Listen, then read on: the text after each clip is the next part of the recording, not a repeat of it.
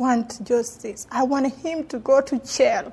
I want him to know you cannot use your power when you do something like this. She accused one of the world's most powerful men of sexual assault. Now Nafi Diallo tells ABC News, I want justice. She is preparing to file a civil lawsuit against Dominique Strauss-Kahn. God is my witness. I'm telling the truth from my heart. And God knows that. Why come forward now? Diallo said, I have no choice. I have to for myself. I have to tell the truth. I was like, I'm so sorry. I turned my head. He came to me and grabbed my breast. No, you don't have to be sorry.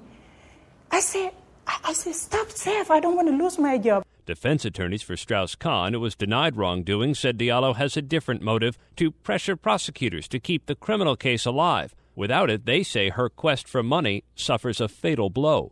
Aaron Katersky, ABC News, New York.